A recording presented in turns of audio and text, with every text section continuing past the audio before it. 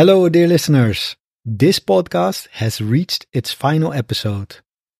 I've started a new podcast titled Build Your English, which you can find at patreon.com/buildyourenglish.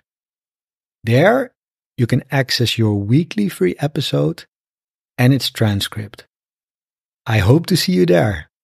Hello, dear listeners. How are you doing? I hope you're doing great. Welcome to episode number 65 of the Collocation of the Day podcast.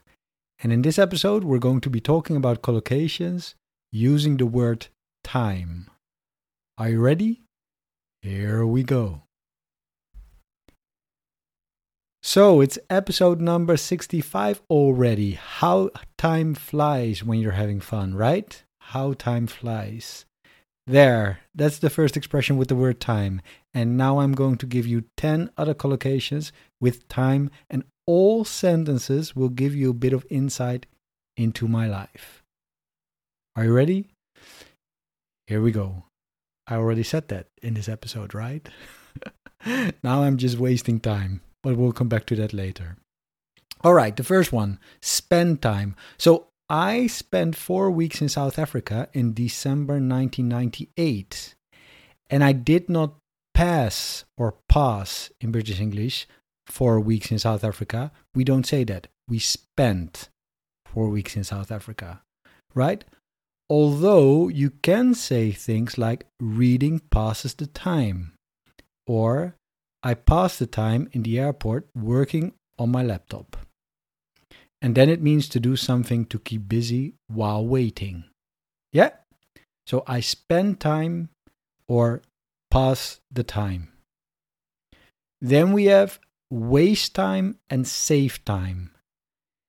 And let's imagine that I'm adjusting IKEA cupboard boards.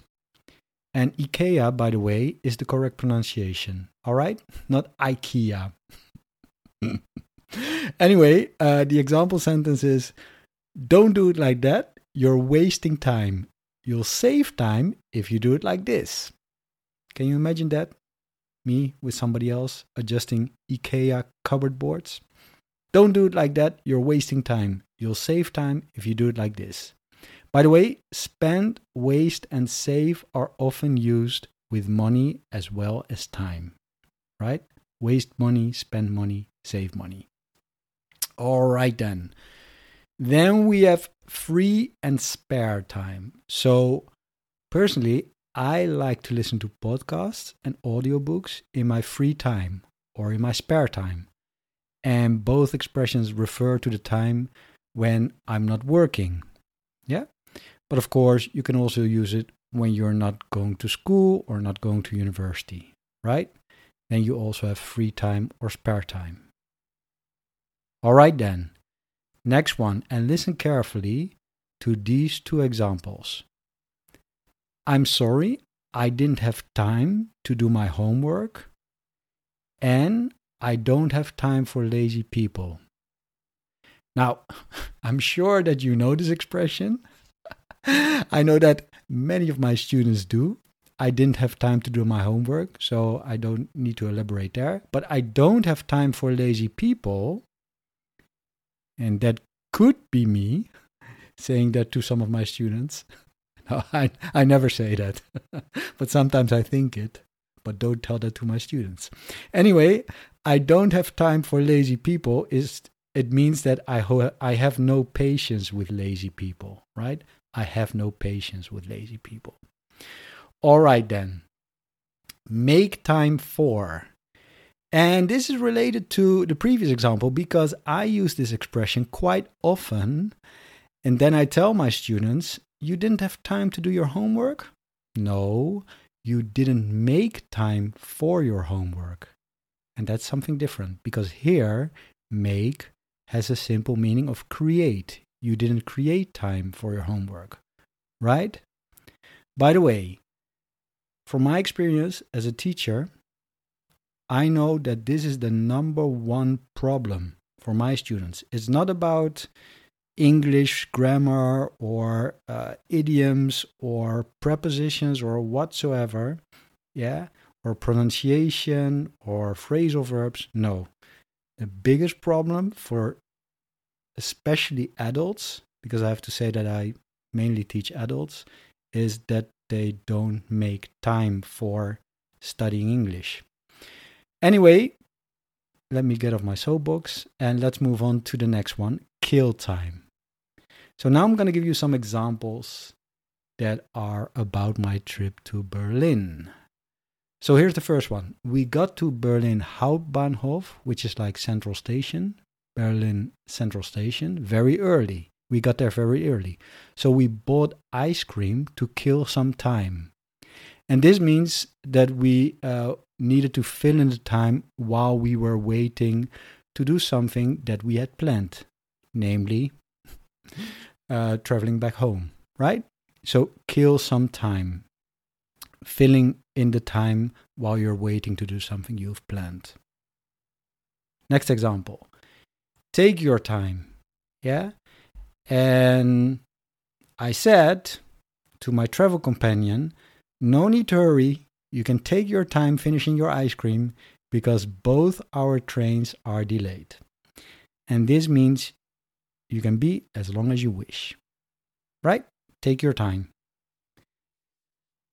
Last one already. Bang, dead, right on time.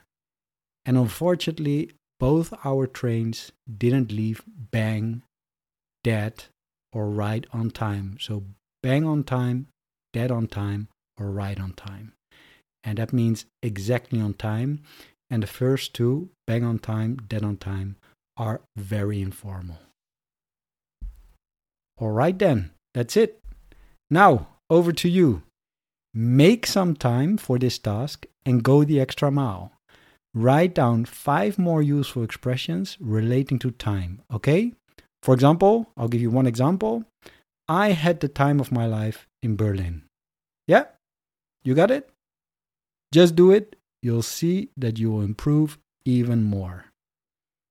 Okay then. This is the end, dear listeners.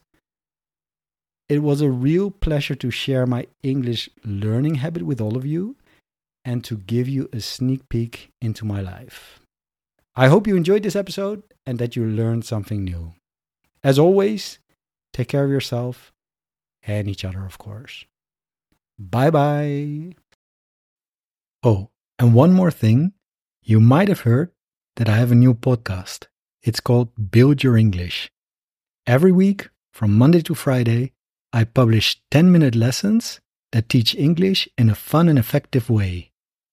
I talk about all sorts of topics, from everyday subjects like food, travel, books, and language learning, to more serious ones like history, politics, culture, and even philosophy. The episodes are spoken at a speed you can understand and come with downloadable MP3 files and PDF transcripts. So by dedicating just 10 minutes a day to our lessons, you won't just see improvements in your English, you'll also enjoy the learning journey. I invite you to listen to an episode and see for yourself. Patreon.com/buildyourenglish. Patreon.com/buildyourenglish.